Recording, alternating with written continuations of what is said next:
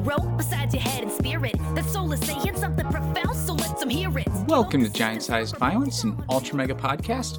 I'm your host Tomi, and today we're going to be doing things a little bit differently. There's no guest this time, or even any comic or TV show in question. Instead, today's episode is going to be a little bit more personal. Some of you have maybe noticed some changes to the show that have been occurring over the last few months. Other than my slow release schedule, honestly, I've had a lot going on. Some huge personal developments, some really exciting experiences, definitely some not so fun experiences as well. But I'd like to spend an episode bringing my listeners up to speed with what's been going on in my life, and while this is certainly going to be different than the rest of the episodes of the show so far, it's also the one that I've put by far the most effort into yet, and I've been spending a lot of time on this show making episodes about other people's creative content and talking to incredibly interesting people in the field, but this one's for me. While 2022 certainly wasn't an easy year for a lot of us, including myself, it was also by far the most transformative year of my life in more ways than one. But despite a lot of hardships and a lot of not so easy developments, I have to say that it was far and away the best year of my life. I'll definitely get into some of these highlights later, but yeah, I had a bunch of amazing new experiences, traveled to a lot of new places across the country, like Portland, Seattle, LA, and a number of other cities. I've met a bunch of incredibly interesting people, both for the show, icons, heroes of mine, and also just amazing people that I've met along the way in these experiences.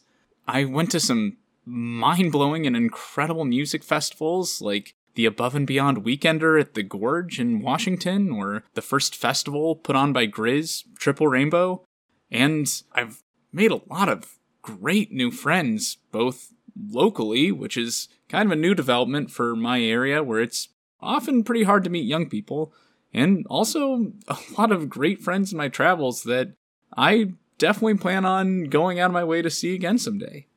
I got to go to C2E2 for the first time and met Melissa Flores and a number of other creators that have been a major part of what inspired me to make this show in the first place. But, as mentioned before, the years also had a lot of hardships.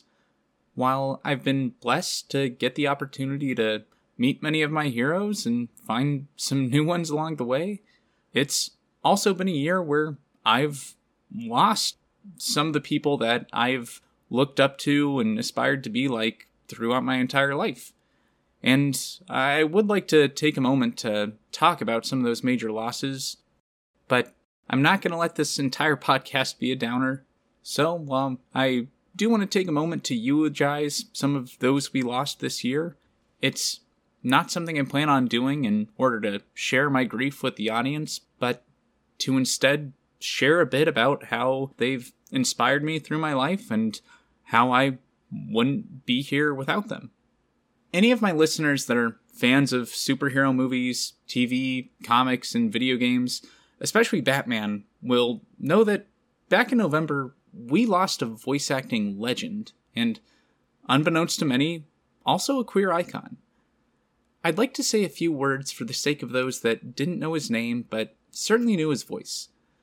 Kevin Conroy was universally considered the definitive voice of Batman, from his work on the animated series, the Arkham Asylum video games, the Justice League cartoons, and several other beloved Batman projects. He sadly passed away after a short battle with cancer. Kevin wasn't often vocal about his sexuality as a gay man, due to the years of discrimination in Hollywood he faced while trying to start an acting career in the midst of the AIDS epidemic. That was until early last year, when he opened up about his sexuality and the struggles that came with it in Finding Batman, a short story in DC's 2022 Pride anthology. In nerd circles, when the question comes up of who's the best Batman, while the debate rages between Christian Bale, Michael Keaton, and the occasional Adam West fans, the room would always find agreement when someone would answer with, Kevin Conroy, of course. That is, until the question would then shift to, yeah, okay, but who's the best live-action Batman? Unbeknownst to most of us, Kevin's sexuality was the very thing that allowed him to channel the voice of Batman in a way no one else could, as he too had been living a double life since childhood. He'd spent his life helping his loved ones through extreme mental and physical illness, doing everything he could for the friends he lost, many of whom died in his arms, all while hiding a secret that those in power could and too often did use against him. I could spend an entire podcast eulogizing Kevin and celebrating what he did for both the nerd and queer communities.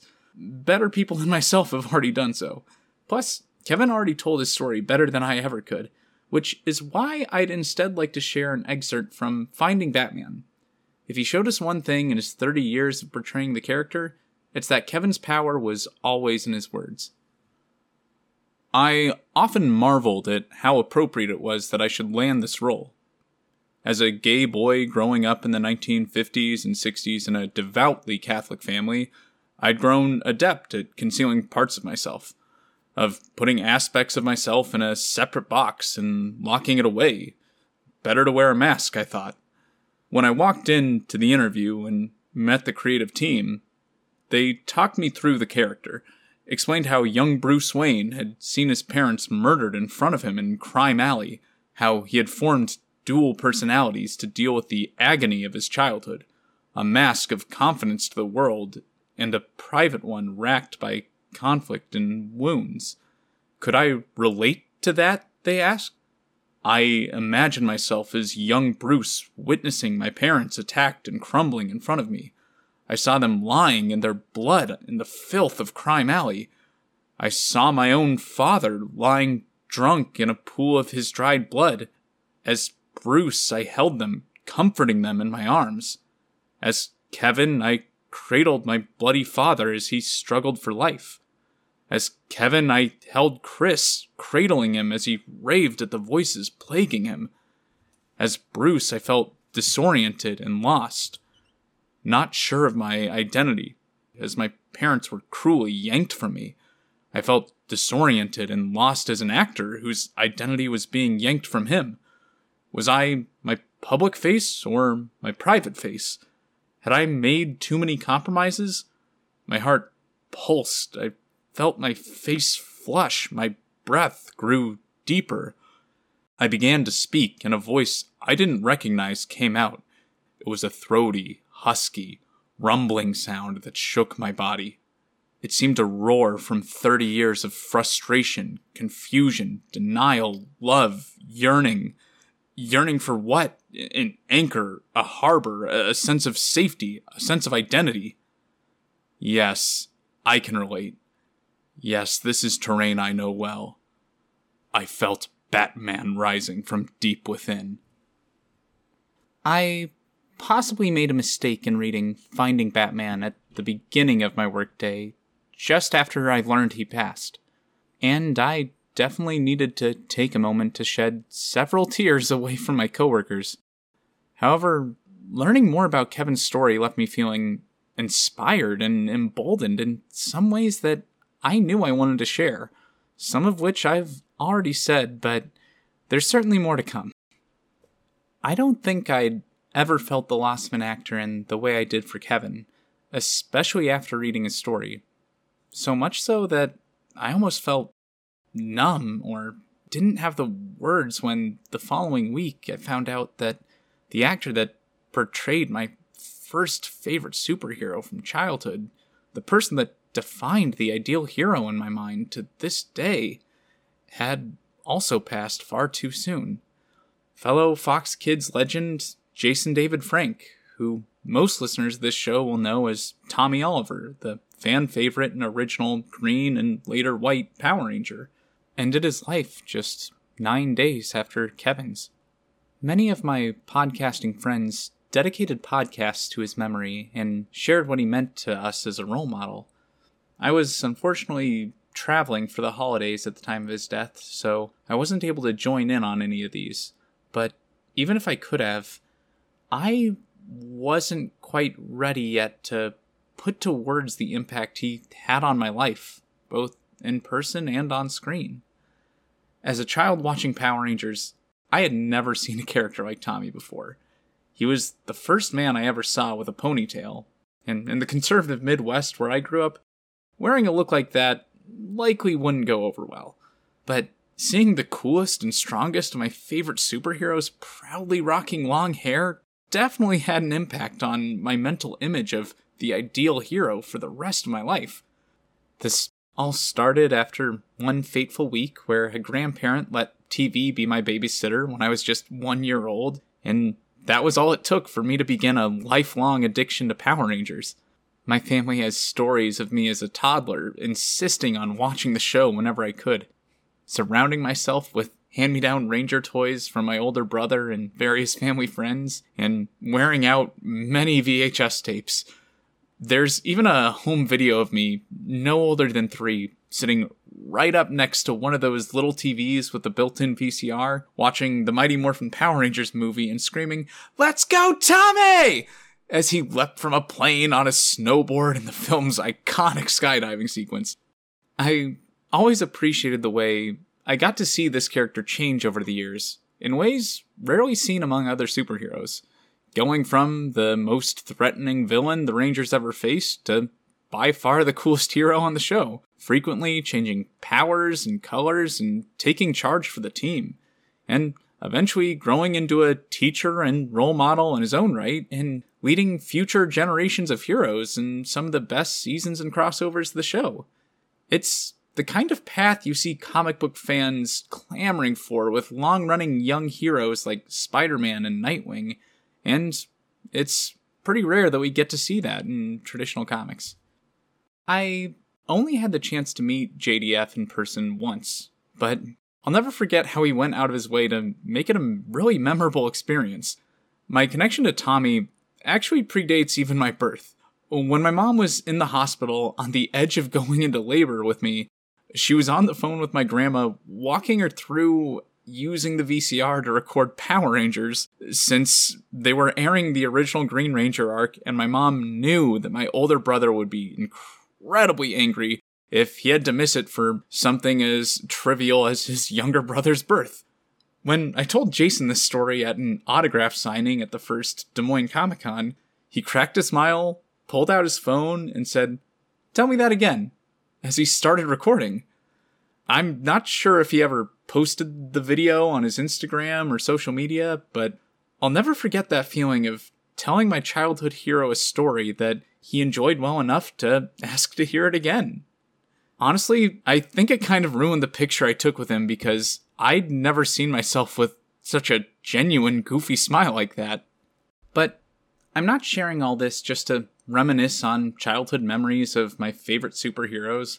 I instead want to tell you about how Tomi has influenced the direction I've taken in my adult life.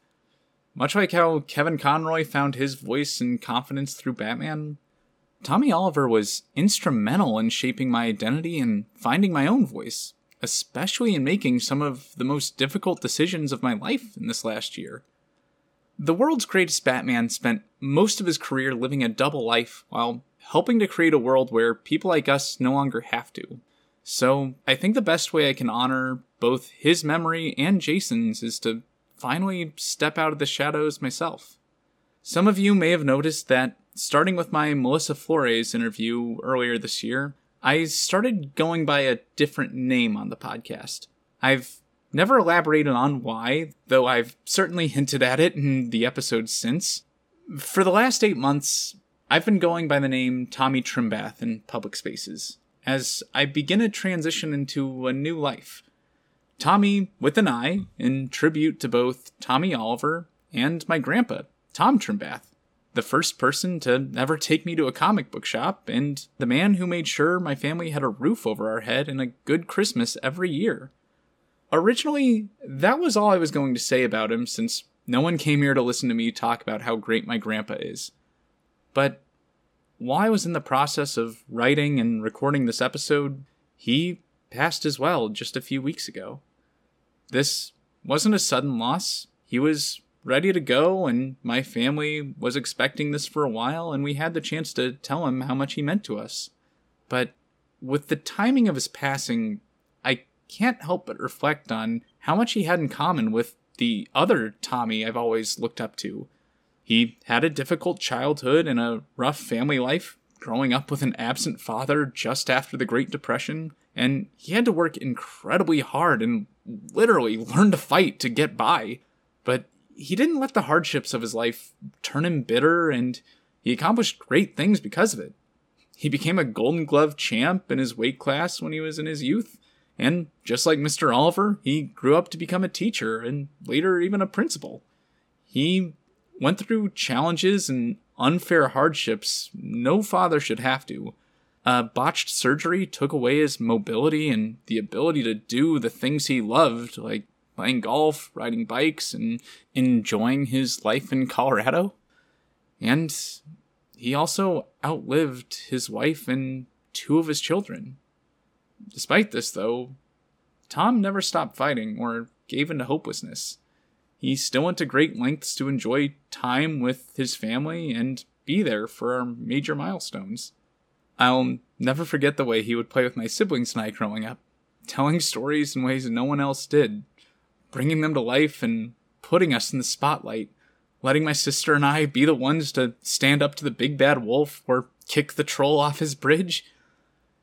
He was my family's Santa Claus and our Superman and a real-world hero that fostered my lifelong love of comic books, which is why it's his name that I want to carry on and someday put on my first published work. As for the name change itself, I think that it's past time that I tell my audience why I did this. I'm trans. Trans femme to be specific, as in I use she, her pronouns and embrace a feminine appearance and presentation. But not exactly as in trans woman, though it's a welcome term, because too many people get upset about defining what is a woman and who gets to use that label. And since I'd frankly rather not waste my time talking to people hung up on that, I'll just meet them halfway and use the term femme instead of woman for now, and that's the only concession I'm going to make. If you're wondering how someone comes to this conclusion and why it took me 28 years to get here, I'd like to share my story in hopes that you can better understand my journey. I've been inspired by the stories and personal experiences shared by creators like PhilosophyTube, ContraPoints, and Jesse Gender, and if my story can reach just one person that's struggling to come to terms with their own identity, then this will all have been worth it for me. It was at a music festival, one in the Midwest called Summer Camp, mainly for jam bands like Humphreys McGee, Moe, Twiddle, and several others inspired by the Grateful Dead. When my partner's friends offered me what they called Lucy Juice, I had assumed it was just a kitchen sink cocktail like Jungle Juice. Lucy Juice because it loosens you up. I was at first a little suspicious when they only poured me a little. I thought it must be meant as a shot, but it didn't taste like strong alcohol. It was only after I turned them down when they offered me cocaine out of a Zicam bottle that I realized that may not have been booze. The Lucy in this juice was the same one you find dancing in the sky with diamonds. Now, thankfully, I'd recently had friends tell me about acid and what it's like, and I was very curious to try it someday if the time was right. When my partner filled me in on what I just drank, I didn't freak out, since I knew this wasn't something that was going to leave me with an addiction or burn a hole in my brain. Plus, if I was ever going to have a psychedelic experience, a music festival would be an almost perfect place to do it, since I'd at least be surrounded by people that could relate to what I was going through and expected to be around people tripping anyway. Over the next couple hours, I went from feeling nothing to slowly feeling a euphoric, rhythmic body high come over me, like weed on steroids, but with increased energy and heightened senses, allowing me to experience music and lights in a way I'd never seen before. Going into the festival blind, all the music was new to me, but each performance was even better than the last, more so than the night before. All this accompanied with lights that made me realize just how much lighting alone can add to a show. Despite being sunburned, sleep-deprived, and halfway through the second day of a music festival, my body felt great, like it was moving on its own accord, allowing my mind to fully take in the new lights and colors of my surroundings without having to concern itself with something as trivial as moving my body from place to place. It was sometime after midnight, as we were on our way to one of the last shows of the evening, that my journey really took off.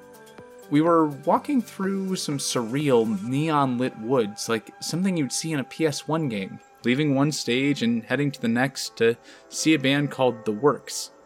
It was as we were walking that feeling began to return to my feet. Just a bit. My joints felt strange.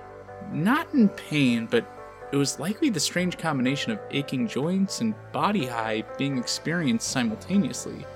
I looked over to my girlfriend and asked, "Hey, looking down, my legs seem to be working just fine, but they're feeling weird. Do they look okay?"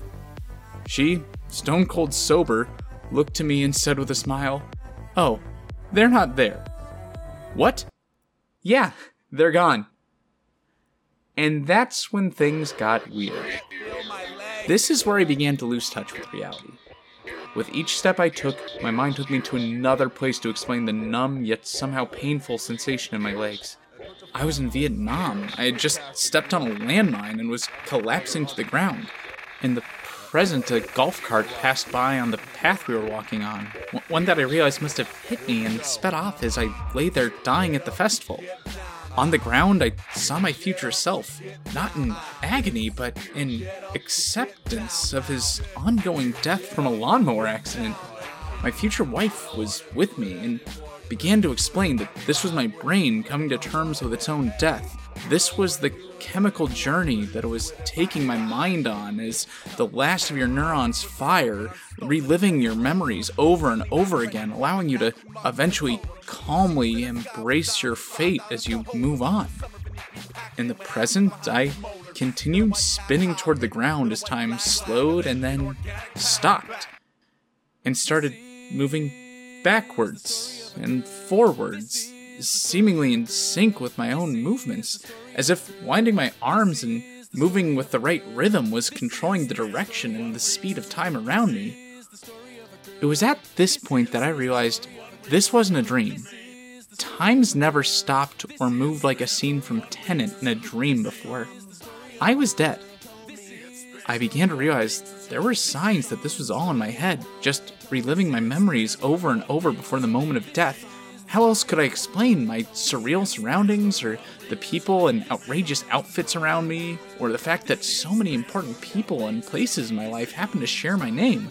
My best friend in high school, my best friend at church camp growing up, the street where I spent most of my time in high school, or the greatest Superman writer of all time that wrote about experiences just like this. All of them named Grant.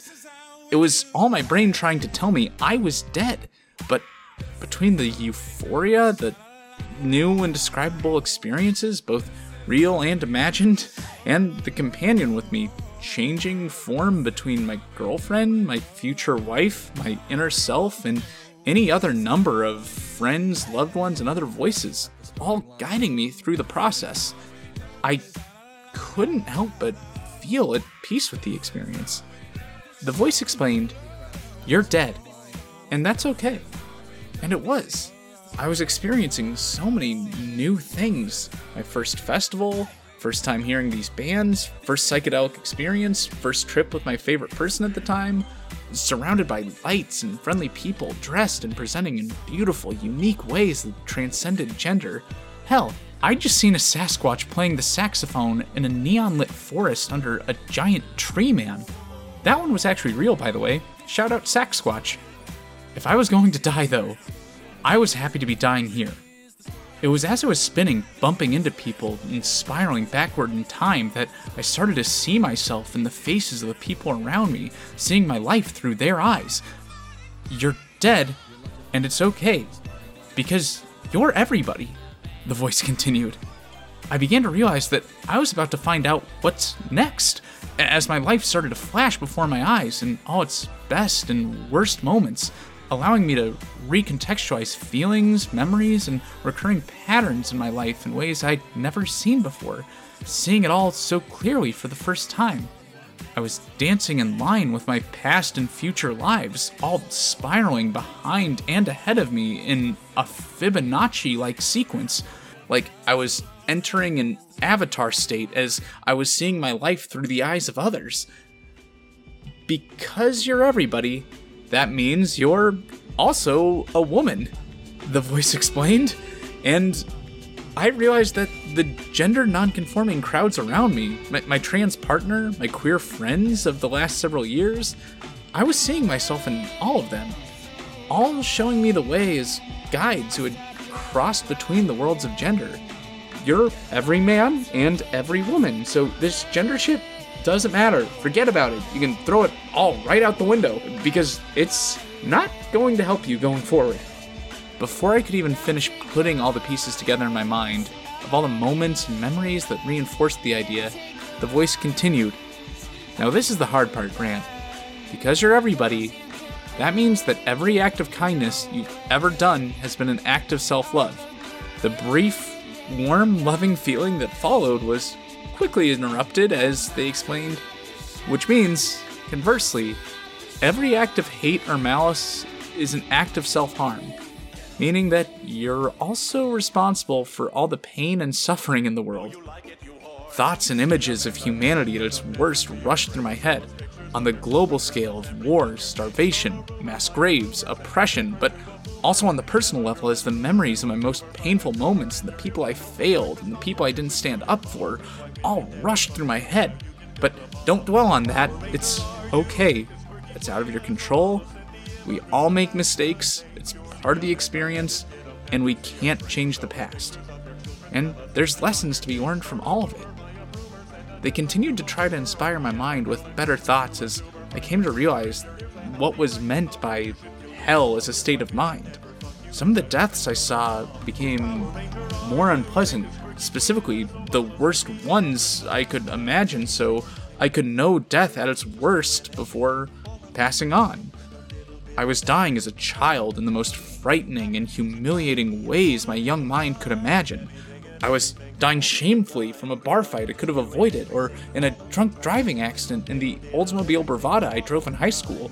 Whatever I thought of in this mental state where time meant nothing was where I was going to dwell, seemingly forever. So, we had to think lighter thoughts. It was here that I began to lose myself more and more with everything happening around me. My mind constructing narratives of who or what I really was. I was an excited face in the crowd, on the edge of my seat for the upcoming performance. Right as the band was about to start, my perspective shifted. I was heading on stage, about to deliver some kind of speech of protest or incitement of violence. But as I approached the mic and began to speak, reality seemed to reset again. I was a comedian, about to smooth over the crowd with a joke I could almost remember. Or wait, I wasn't a comedian, I was a musician, about to break out in song? Just as I began to belt out my first lyric, I realized I was actually just a cautionary tale. I was a young man with prospects who tried drugs and died at a music festival. I was a fucking Dare commercial. And right as I was about to deliver a sick anti-drug rap to the camera, reality reset again. But this time, everything started to piece together a little bit more clearly than before. The speaker/comedic performer, the musician, the ironic spokesperson, it all culminated into one identity. I began to see 3 words seeming to flash through memories of my life, as if they'd been there all along with some kind of hidden meaning. I'm Bo Yo. At the center of this spiral of past and future lives was Bo Burnham, playing away at his keyboard as if he was some kind of final, self-aware incarnation of human life. I began to feel my mind sync up with the music around me as I started to get this feeling that I myself was Bo Burnham in my next life. I started repeating out loud over and over again, I'm Bo Burnham. I'm Bo Burnham. I'm Bo Burnham. I'm Bo Burnham. I'm Bo Burnham. I'm Bo Burnham. I'm Bo Burnham. Oh my god, I don't want to be Bo Burnham. He seemed depressed as hell inside. But as I was processing all this, the next major realization came to me as I started to lose track of my physical form. I wasn't Bo Burnham. I was Bo Burnham in a song about Bo Burnham. And, much like his puppet Sako explaining how the world works, I was going to stop existing at the end of this song. But wait, no, this was just a framing device, or the logic my brain used to get to the ultimate conclusion that the entire universe was just a song about itself, singing itself into existence over and over and over again. I began to hear music and see lights and video flash before my eyes in rapid succession. This song of the universe consisted of every song I ever heard and more happening simultaneously. The song of the universe was a remix consisting of, in simple terms, everything, everywhere, all at once. I began to see the moments of my life all happening simultaneously on a flat plane spiraling ahead of me. The voice, or possibly the song itself at this point, explained that there would be moments in my future where I would hear this music or some part of it and be brought back here, reminded of what reality actually was. The spiral that was once my perception of the moments of my life began to meld with the rest of the universe, consistently shifting its direction in a seemingly perfect yin and yang balance, while also collapsing and expanding at the center of the spiral, with my perception of reality resetting every time we hit that center. This wasn't just a visual and auditory experience I was going through. I was feeling this in my body. I seemed to be stepping into the center of this spiral, like my foot was landing on the nail piercing the center of reality. Every time I'd step into it, I'd feel the pain spiral through my body from the tip of my toes stretching up to my lips. It seemed my body was unraveling, feet first, from the future death via lawnmower that somehow felt more true than all the others by the second. All ending with my lips seeming to kiss the end of existence and return experiencing a sharp pain, like my face was being scraped from the pavement in front of me, peeling me off the ground after being run over by a lawnmower. I'd cry out in pain, but before I could fully process what was happening to me, the voice explained that things are going to get worse, then they're going to get better. Then they'll seem to get worse again, but then they'll get better again. That's the nature of existence, and you need to find peace with that, because there will be a lot more pain before the end of this.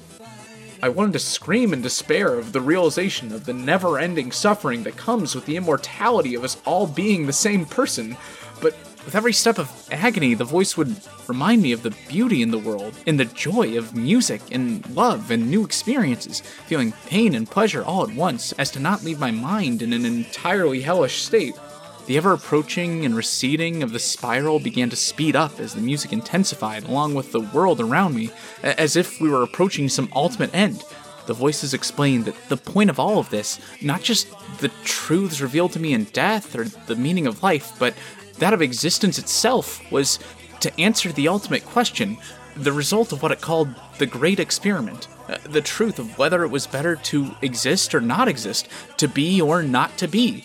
I needed to justify all of it to find a reason for why it was all worthwhile. The overwhelming, warm, loving feeling that came with the realization that all acts of kindness were expressions of self-love. Love is the answer. Love is what makes this all worth it. That's not it, the song answered in response. If this is all about love and we're all the same person, then that love is ultimately just a form of cosmic narcissism. I began to rack my brain for other reasons to justify our existence. Meanwhile, the oncoming entropy of the universe began to take a new form as my reality began to experience yet another simultaneous narrative. I was an astronaut, and the center of the spiral was a breach in the hull of my spaceship, or perhaps a black hole ahead of the craft, at possibly the beginning and end of existence at the same time. The answer I was looking for was something that was needed to save myself and mankind along with the rest of the universe. The next closest thing to love came to my mind as I thought about the ever-shifting companion at my side and all the loved ones I saw in them. Friends! It's the friends we made along the way that make this all worthwhile, right? Sorry, bud, but that's not it either. If we're all the same person, that's too close to the same cosmic narcissism of the first answer. I looked to the rest of my surroundings, the great visual, musical remix of existence. Music! Music is the answer! Music is what makes this all worth it! Along with the art and the stories of the past, all of it building on the work those before us left behind to inspire us in the future to make something better in the present. This answer felt better, but apparently wasn't acceptable since if the nature of the universe was just a song about itself, then that answer just boiled down to because of the way things are. Not to mention that not all beings can experience music. My mind was spinning, trying to find some other answer that would be acceptable, but each one was weaker than the last as reality continued to reset faster and faster with every time we hit the center. I thought that maybe my scholarly mind could be of some use. The answer could be found in the computer science knowledge I went to college for. If the universe is some sort of simulation, then a computer scientist may be exactly who you need to solve a universal problem. Okay, then it's a matter of recursion. We buy ourselves more time to find the answer. We iterate, and each future life or cycle of the universe will build on the last, growing ever closer to the ultimate solution to the problem. I was looking for an exit statement, the condition that needed to be met so that the final iteration could return its answer to the previous iteration that called this operation, and that would then be returned to the one that called it, and so on and so forth back to the beginning, the first one that cried out looking for an answer. This seemed to only be a temporary solution to buy us just a bit of time. If we're all the same person, though, the issue was still my responsibility no matter how much time we bought, and each future life lived would come along with added suffering along with their contributions to the great song of existence. It was at this point that I began to realize that I may never find an answer to this, and that this may just go on forever. I started to control my breathing and calm myself. Maybe I'm wrong, I thought. Maybe there's no reason for all of this, and not existing is better than existing. There's certainly been enough unpleasant bits in my life to understand that mindset. But ultimately, I'm glad to have had the experience, since all the beautiful moments and the people I've met have more than made it worth it for me. If this is the end, it's all right. I'm okay with this. I'm okay with this. I'm okay with this. And then we hit the center of reality again, and everything reset once again. And I began to feel the hopelessness of it all, that no matter what answer we found in our lives, existence would continue to go on for better and for worse. It was around this time that I felt arms embracing me from behind, stabilizing me and getting me to my feet, as though some alien force was reconstructing my physical form. My eyes were covered by my girlfriend's soft hands, and the voice said, "It's okay, it's not your time, forget what just happened, you're at summer camp, and we're going to walk back to our tent." The hands left my face, and I found myself not far from where this encounter with collective consciousness began, though now I was pointed back toward the direction we came from. However, all the lights and faces mixed with at least 3 different stages of music kept taking my mind away from the present. I continued to see myself in these other lives as various stimuli reminded me of where I previously was. The generator powering a streetlight was a helicopter flying overhead in Vietnam. The golf cart that just passed was the one that ran me over and killed me in another life. Or perhaps I was actually on the golf cart and the camp I was at was the church camp I went to growing up. I kept stopping, nearly collapsing, and trying to ask my partner to tell me again that I was at summer camp, that all of this was real, but I could barely formulate words or speak a coherent sentence. I may have been in my body again, but the trip was far from over. Something about the building guitar music around me sparked a better thought in my brain, though. This, paired with the Grateful Dead lightning bolts I was seeing on shirts and colorful tapestries everywhere, I was reminded of my favorite thing since childhood. I started to hear the song as the theme to my favorite superheroes as it dawned on me that I was one of them. I was a Power Ranger. I was Tommy Oliver. I was Superman. I was any hero I could imagine. As my girlfriend put her arm around me and helped me get to my feet after yet another fall, I took one synchronous step with her to get to my feet and stabilize myself and laughed out, "We're a Megazord!"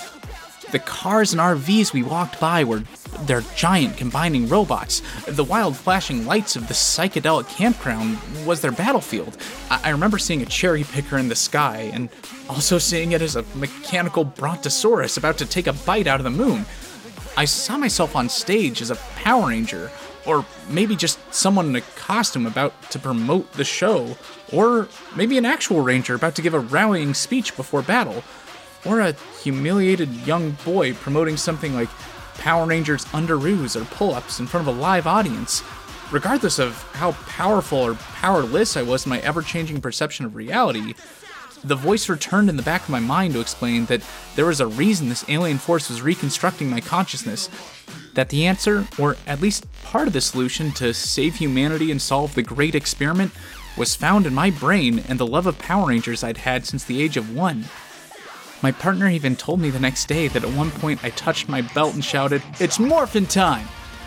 Which, in the many narratives going on in my mind, seemed like an important key to what was going to save us. Something on our belt or waist to protect us, a seatbelt to secure the astronaut at the end of existence, or perhaps a button to bring down the helmet of a protective suit. Whatever was at our waist was something that was going to keep us safe and was of incredible importance. It was going to give us what we needed to fight some larger opponent, or take on some colossal problem or impending doom. It seemed there was some piece of trivia or obscure knowledge to be found in the recesses of my brain, the identity of a ranger or the actor that played them, that this alien force needed to either find a solution to the great experiment, or at least part of what would save humanity. I began to see this cosmic truth layered over Power Rangers as well, of it also being some kind of ultimate remix of a franchise, as this Japanese TV show built on decades of Eastern and Western superhero media, taking inspiration from Ultraman and Spider-Man and Kamen Rider and putting all the best elements into one show that then got brought to America and added American actors and American music, bringing the series to an entirely new audience, and how that then went on to inspire a generation of comic book writers and podcasters and internet content creators and fans of all shapes and sizes, going on to make new media inspired by the show to reach new audiences that the previous generation didn't. All of it adding more and more to this colossal franchise, building on what came before and contributing to the ultimate remix of a TV show. It was as I was having these thoughts of being Tommy Oliver and the meaning of Power Rangers that we finally reached our tent, and my partner laid me down on our air mattress. Ironically enough, the door to our tent was split right down the middle, half of it green and the other half white.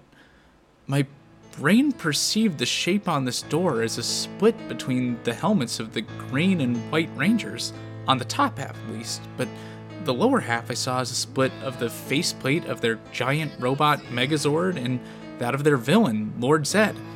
My mind was able to take this visual and make a very poignant realization of what comes along with seeing yourself as Tommy Oliver. Even if I was Tommy, this representation of my ideal peak human form, I could be a hero like the White Ranger or a villain to others like the Green. I could be a tool of war like the Megazord or a monster like Zed. Even if I became my ultimate hero, I'd still be the villain of someone else's story. The rest of the trip as I came up was a fever dream mixing several narratives, some sparked from a single thought and the worst case scenario that ensued. I saw myself as some kind of half-formed human with my parents crying over the mistake that was me, or a helicopter surrounding above our tent about to expose me as some kind of monster or fraud that harmed countless people hiding away in there. I saw our tent as a failed spacecraft meant to populate a deserted planet, like in the first episode of Raised by Wolves. The closest thing I can compare this to is the end of the first new Dune film, where Paul Atreides is basically tripping on magic space cocaine and seeing all the futures that could be and all the great and terrible things that he could become. I felt an urgent need to escape the tent, much to my girlfriend's dismay, but once I peeked my head out, I realized that this was my body graciously getting me to a better place to throw up and finally ground myself back in reality. God only knows how late it was at this point, but neither she nor I were awake enough to unpack what just happened, so I crawled in bed and began to pass out, still not convinced that this wasn't just another part of the trip. When I woke up in the morning, I didn't know how to process what I experienced the night before. I frankly couldn't believe I was actually alive. I didn't know what was real or what kind of adventure sparked everything I just saw, and the only answers I could get from my girlfriend were that nothing happened, you just fell down a lot, and kept spinning when I tried to get you back to the tent. It was honestly pretty terrifying. I panicked a bit when her first very concerned question for me was, "Are you a woman?" Which, in the moment, I really wasn't quite sure. I had apparently said the words, "I'm a woman," out loud the night before, but at the time I chose to perceive this as more of a cosmic statement, as in that I was every man and every woman. So, more to unpack on that later. As for the deaths and unraveling realities I experienced the night before, while some may assume the experience was terrifying, which it certainly was at times, it also felt incredibly liberating to be on the other side of it. I experienced deaths that were painful and real to me. Some I'd describe as the worst I could imagine, but if I could go through so many deaths and come out the other side, facing just one more in my future didn't sound so bad. I certainly came away understanding how psychedelic medicine can help the terminally ill come to terms with death. As I continued to piece together what happened to me over the night before, I realized there was a big change I wanted to make in my life. I was surrounded by seemingly male audience members presenting in feminine ways I'd never seen before, with long hair and boho dresses, flowery hats, and wild outfits. I looked around and realized that a year from now, I could look like them, and that's what I wanted to do. This, paired with seeing myself as my childhood hero the night before, started me down a direction of manifesting the person I wanted to be. I could grow my hair out, get in better shape, lose my beard, and start presenting more androgynously while adding a lot more green and white to my wardrobe. It took me over a year to put the lessons I learned from all of this into words, but I finally found a way to make sense of it all in a way that means something to me. When I lost my sense of self, in what I've since found out is commonly called an ego death or ego dissolution among those who have had psychedelic trips, near death, or spiritual experiences, and even seizures, I realized that everything that Grant was just a collection of thoughts and feelings based on increasingly unreliable memories of past events, and I was giving my worst moments and most anxious thoughts and the fear of what strangers who I might never see again might think way too much power by making them focal points of my personal narrative. If perception is reality and the universe is all just a song about itself, and we, in turn, are just the stories we tell ourselves and the world around us about who we are, then maybe it's time we tell a better one. Over the next 6 months, I began to acquire an increasingly feminine wardrobe as my hair grew out longer than ever, and I started to develop a more androgynous appearance that I loved more and more by the day. I started to be seen as more feminine, even being called pretty at times. One friend even asked how long I had been on hormones when the idea of starting something like that hadn't even crossed my mind yet. One fateful Sunday last March, someone who's now one of my favorite people in the world took me hiking with a friend, both of whom happened to be in the trans community. We got about a mile in and stepped off the path to take some pictures, and they began to ask me some hard-hitting questions about my gender. How I felt about being seen as a guy. Would I say I liked being the gender I was assigned? Did I feel like I fit in with the others, or did I feel more connected to my female friends over the years? Did I feel like my gender was in the way of having the same kind of friendships they had with their other girlfriends? How did I feel about being seen as pretty as opposed to handsome? I voiced my feelings that I didn't think I was trans because I figured I would have known early on, like some of my other friends did by the age of 12. But both of my friends there said that wasn't the case for them, or a lot of their friends, that they didn't come to terms with the realization until they were well into adulthood and could look back and recontextualize their memories with their newfound knowledge and perspective and understanding. I mentioned that a friend had recently asked how long I had been on hormones while wearing a flattering tight shirt, and they asked, "And how did that make you feel?" When I answered with, "Honestly, kinda hot," they said that might be a sign of something more going on.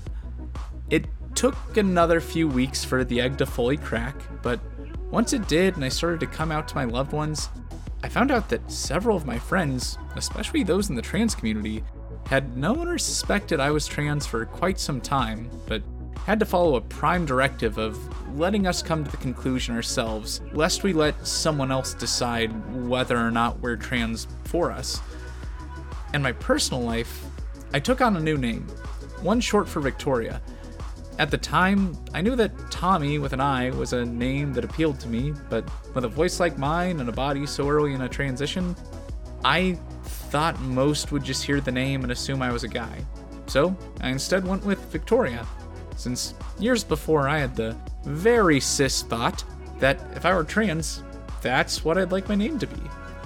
The following months have been absolutely incredible. Without a doubt, the best in my life. I've traveled alone for the first time and had adventures I never imagined, especially after spending so long as an extreme extrovert that felt dependent on others joining me in order to have a good time. I started to meet incredible new people, especially since traveling alone seemed to make me much more approachable. The people I approached for dates actually seemed quite interested more often than not. People I would have imagined were out of my league any time before that. It wasn't just a matter of coming out as trans and everything magically changing for the better. No, the change in my life was coming from surrounding myself with people I admired and could aspire to be more like, and going out of my way and stepping outside of my comfort zone to experience new things. Imagine letting all of your deepest secrets, the things about yourself you're the most embarrassed or ashamed of, hold you down all your life, planting the seeds of self-hatred that no matter how much you try, you just can't seem to get rid of. Then, one day, you start to find that many of your favorite people in your life actually have these things in common with you, and that they're things you actually admire or enjoy in a friend, which in turn helps you appreciate them in yourself. All of a sudden, the things you've always seen as weaknesses and sources of self-loathing instead become something you're proud of.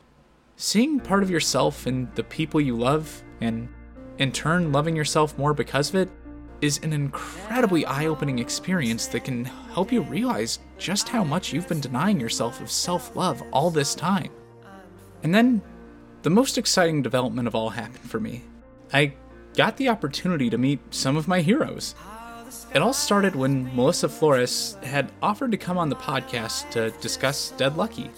At the time, I was only weeks into my transition and had more or less put the show on hiatus, since I wanted to come back when I felt I had a more feminine voice that people wouldn't assume just belonged to a guy.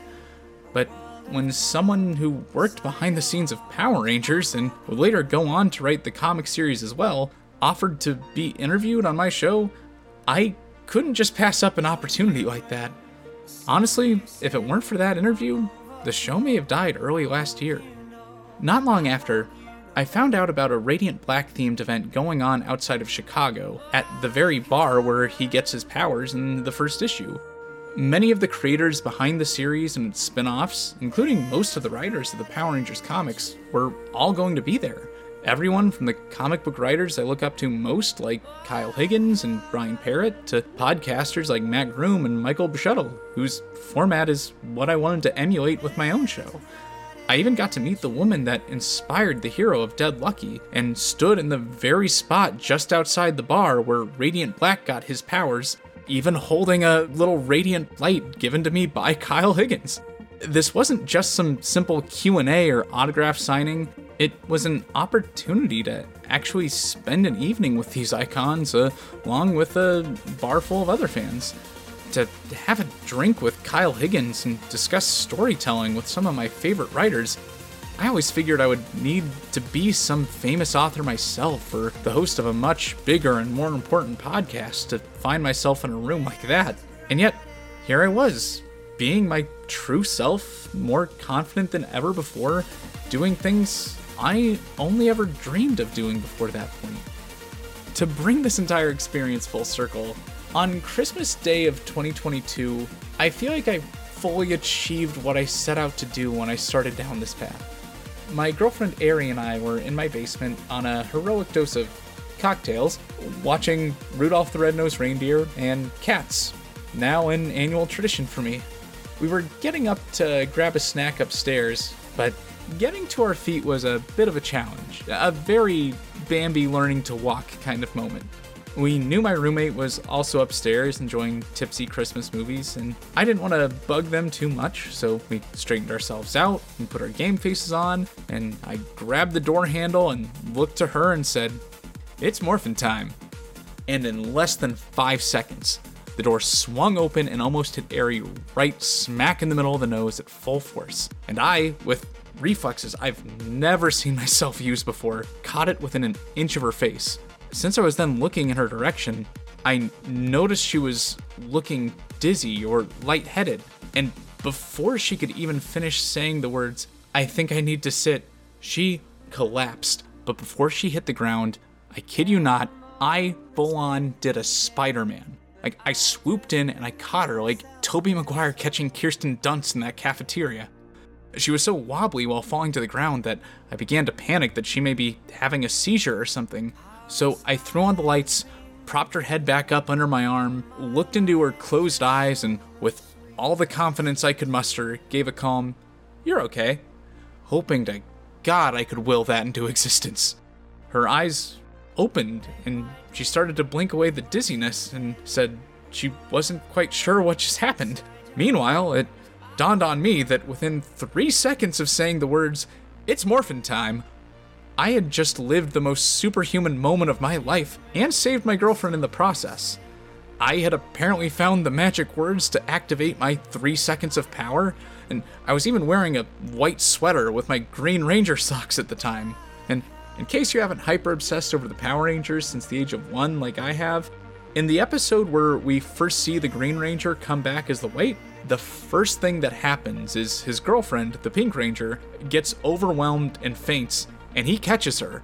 So this was the closest thing to morphing that I can probably ever hope to experience in real life. And I couldn't help but feel like I'd just lived the White Ranger's origin story. Like Tomi before his return as the White Ranger, having lost his powers and getting kicked off the team, here I was. After having lost my job and any sense of self-empowerment during the pandemic, I was back in a new wardrobe and a better position both professionally and personally. With newfound confidence and abilities, I turned myself into something better, something closer to the hero I always wanted to be. Honestly, part of me is still riding the high of that moment. The old Grant wasn't dead, at least not anymore. She was back, stronger than before, with new powers, a better costume, and a new lease on life. Now, the reason I shared all this isn't to say that I think everyone should go out and try psychedelics in an attempt to transform themselves and become a superhero. I'm well aware of the fact that I'm lucky to have had someone look after me, and that all of this could have gone worse in almost any other time and place. What I am saying, however, is that sometimes you need to take a step back from yourself and your life as you know it to experience something new and unbelievable, to realize that it's time to look inward and change yourself for the better. Even the smallest efforts to pursue your passions or become a better version of yourself can lead to incredible results. I will say that spending time creating content, learning new things, and spending time with the people I love to balance out the amount of time I spend consuming content has made my life feel a lot more fulfilling, and I think it's helped to lead to a lot of the incredible opportunities I've had this last year. And I can trace this all back to my good friend Nate setting me down this path of making podcasts and comic books together just 2 years ago. So if there's one thing I can suggest, it's to find a way to pursue and embrace your interests in any way possible, no matter how small. Start a podcast or a blog about the things that you love. Learn how to play a new instrument, or how to make a comic book or a video game, or whatever you want to make. Or if nothing else, find some way to embrace and learn more about the things you love in a way that enriches your life. It may start as something that only you and a handful of friends ever see, but You never know what doors that's going to open for you down the line and what you might discover about yourself along the way. Nothing is stopping you from taking the first steps toward a better life and pursuing what you love right now. Or, in other words, it's Morphin Time.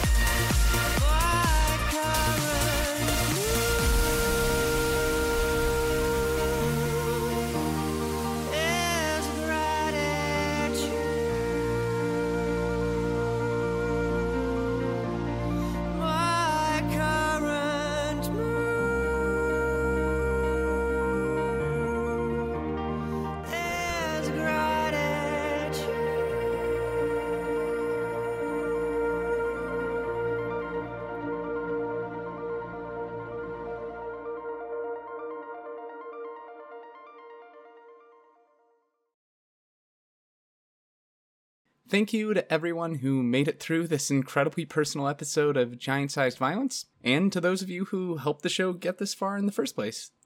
I'm sorry for the delay in getting this out, but now that I've finally managed to finish it, I can stop hyperfixating on this and get back to the show as usual. I can't promise a regular release schedule, since this is something I want to continue doing because I enjoy doing it in my free time, and not because it's something I feel obligated to. But we have some exciting guests and co-hosts lined up for future episodes, and if this year is anything like the last, I'm sure there will be some interesting and unexpected developments along the way. I just wanted to give one last special thanks to my guests this year, like Melissa Flores and Brandon Easton, for coming on the show and giving me more exciting podcast opportunities than I ever imagined when I started doing this.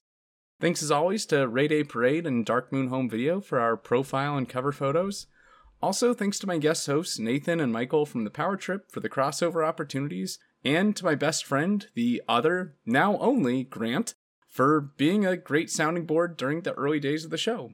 And finally, a special thank you to Nate for helping me start podcasting in the first place, and being the most encouraging co-host and co-writer I could ever ask for.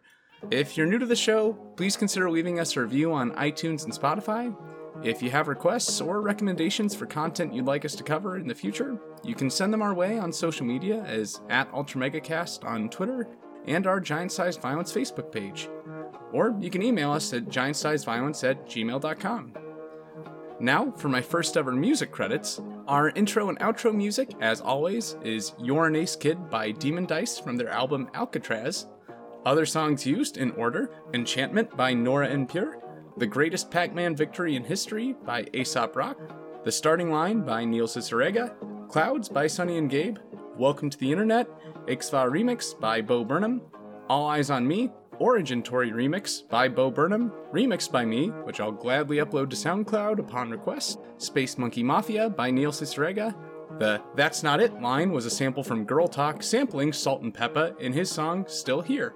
Aha by Nate Roos, Mighty Morphin Power Rangers, original theme by Ron Wasserman, Megazord by Grizz featuring Prab Kaz and Krishira Pereira, Legend of the Powersaurus by Victorious, We Need a Hero by Ron Wasserman, Bluish by Animal Collective, Survive by Lane 8, and Gratitude by Above and Beyond, though a mashup by me of the Oliver Smith remix and the Split Bootleg remix. Finally, I hope you'll tune in again in the future to see just where this show goes this next year. But until then, take care and remember to do your part in preventing the spread of the kaiju virus. freedom can't be seen with downcast eyes. So raise your gaze up till you're 10 feet tall and shake your fist to the sky. Refuse to die or let them make you small, cause they love just to see you convinced you're just a brick in the wall. But you're not just a brick in the wall. La da da da da da da da da da da. La da da da da da da. But you're not just a brick in the wall.